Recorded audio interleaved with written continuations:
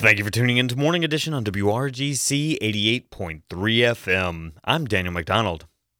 The writings of Flannery O'Connor have long been de rigueur in the college classroom.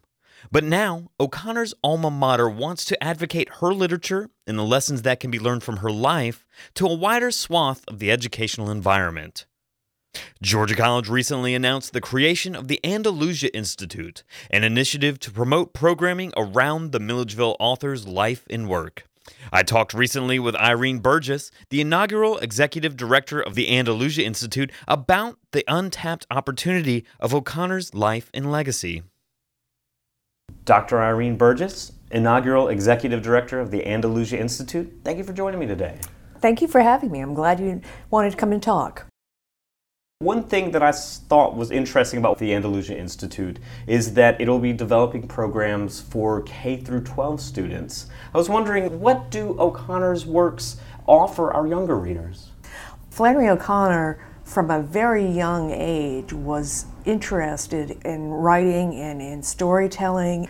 And what happened is she had to leave Georgia to develop those skills. And so developing an environment where maybe they don't read Flannery O'Connor in first grade, but they do go on to develop an appreciation of the craft that Flannery O'Connor really focused on and concentrated on, and understand writing as both something that is a craft and an art, and something that they can participate in, whether as readers or as writers themselves. Now, why do you look forward to extending O'Connor's influence in classrooms across our region? I think that for many students, it's hard for them to believe that someone who grew up in an area where they grew up under circumstances that are somewhat similar, kind of trying to figure out who they are, it's hard to believe that other people have struggled with some of those things and have come out with this artistic vision and artistic drive that Flannery O'Connor had. She had this lovely worldview that was very focused on the idea of transformation and how do you discern what you are supposed to be doing. So she had both this earnestness and this humor and this little bit of snarkiness that I think speaks to our youth. And one of the things that Flannery O'Connor said is, I'm paraphrasing here, you really don't need much preparation for adulthood other than being a child. It teaches you more than you need to know. And I think she recognized that children are innocent, yes, but are not the naive beings that we tend to want them to be. And she really understood that children were the ones who could see things, and if we allowed them a voice, we could hear that voice that was much truer perhaps than our adult voices. Is it safe to assume that much of the programming will use the Andalusia Farm here in Milledgeville? In one way or another. The Andalusia Farm is quite extensive. We're still developing the House Museum, but there's a lot of opportunity there to use the outdoor setting, to use other buildings as they get developed, and find some ways to bring students to a setting where somebody created something and show them what it looks like, and that it's, in some ways, it's very just like your grandmother's house, but in other ways, there's this little specialness about it. And so knowing that some of the writer's craft issues that Flannery O'Connor struggled with, she sat down every day for 3 hours and worked on her writing.